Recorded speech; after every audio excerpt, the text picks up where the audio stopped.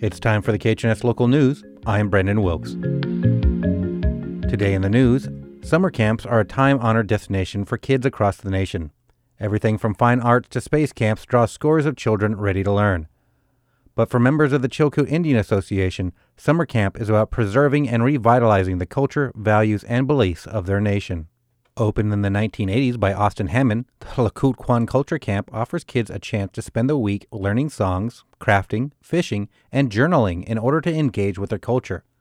Mary Cruz, director of the camp, first attended the camp herself at age 8 and now stresses the importance of it as a means of preserving and passing on the knowledge of her forebears. So I think when Austin Hammond started running this camp at Lakut, it was really his effort of like, hey, we're in a place right now where we're losing a lot of things. We're losing a lot of our language and our songs, our dance, and just our cultural ways of being and knowing.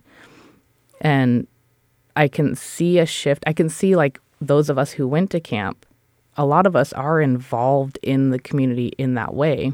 And now I feel like that's so important to keep our kids involved and to pass that on.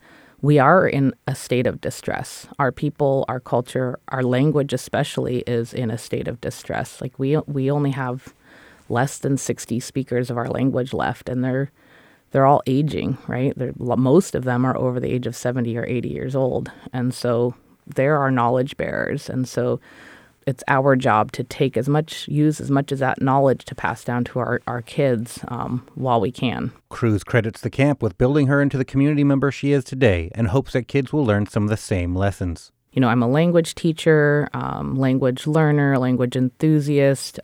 I'm pretty involved within the community, and I just really feel like that's all based on what I did and learned growing up at Culture Camp. I just don't know that I would be the same person that I am today if I hadn't gone. It taught me discipline, community.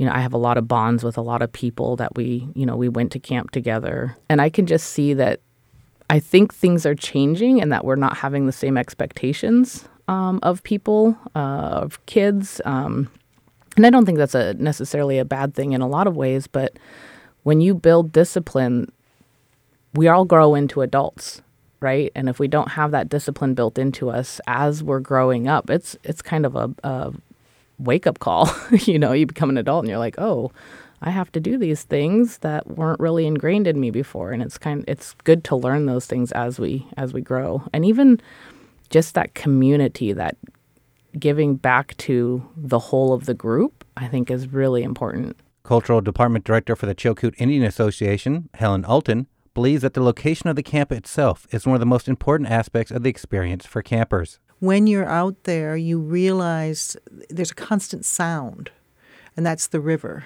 And when we were recording out there last year, we had to cut out the river to be able to hear what people were saying clearly on the tapes. There's a constant sort of sound, a gurgling sound of the river. And then the mountains are right there. So there's this feeling of being separated from everything else. You're in your own kind of cocoon space. The sound is its unique sound. The place is a unique place. So I think that's part of also being out there. You doing culture camp anywhere else, it's not going to feel the same. It's not going to sound the same. Among the many activities that kids will be participating in is the making of Chilkoot regalia. According to Cruz, being able to create and hold a piece of that culture is a crucial aspect of its revitalization. At Culture Camp this year, we're going to be working on regalia. And I think that for our children to have regalia and things of that nature, it brings a sense of pride to them. Walter Sobolov, one time he said, when we know who we are, we stop hurting ourselves.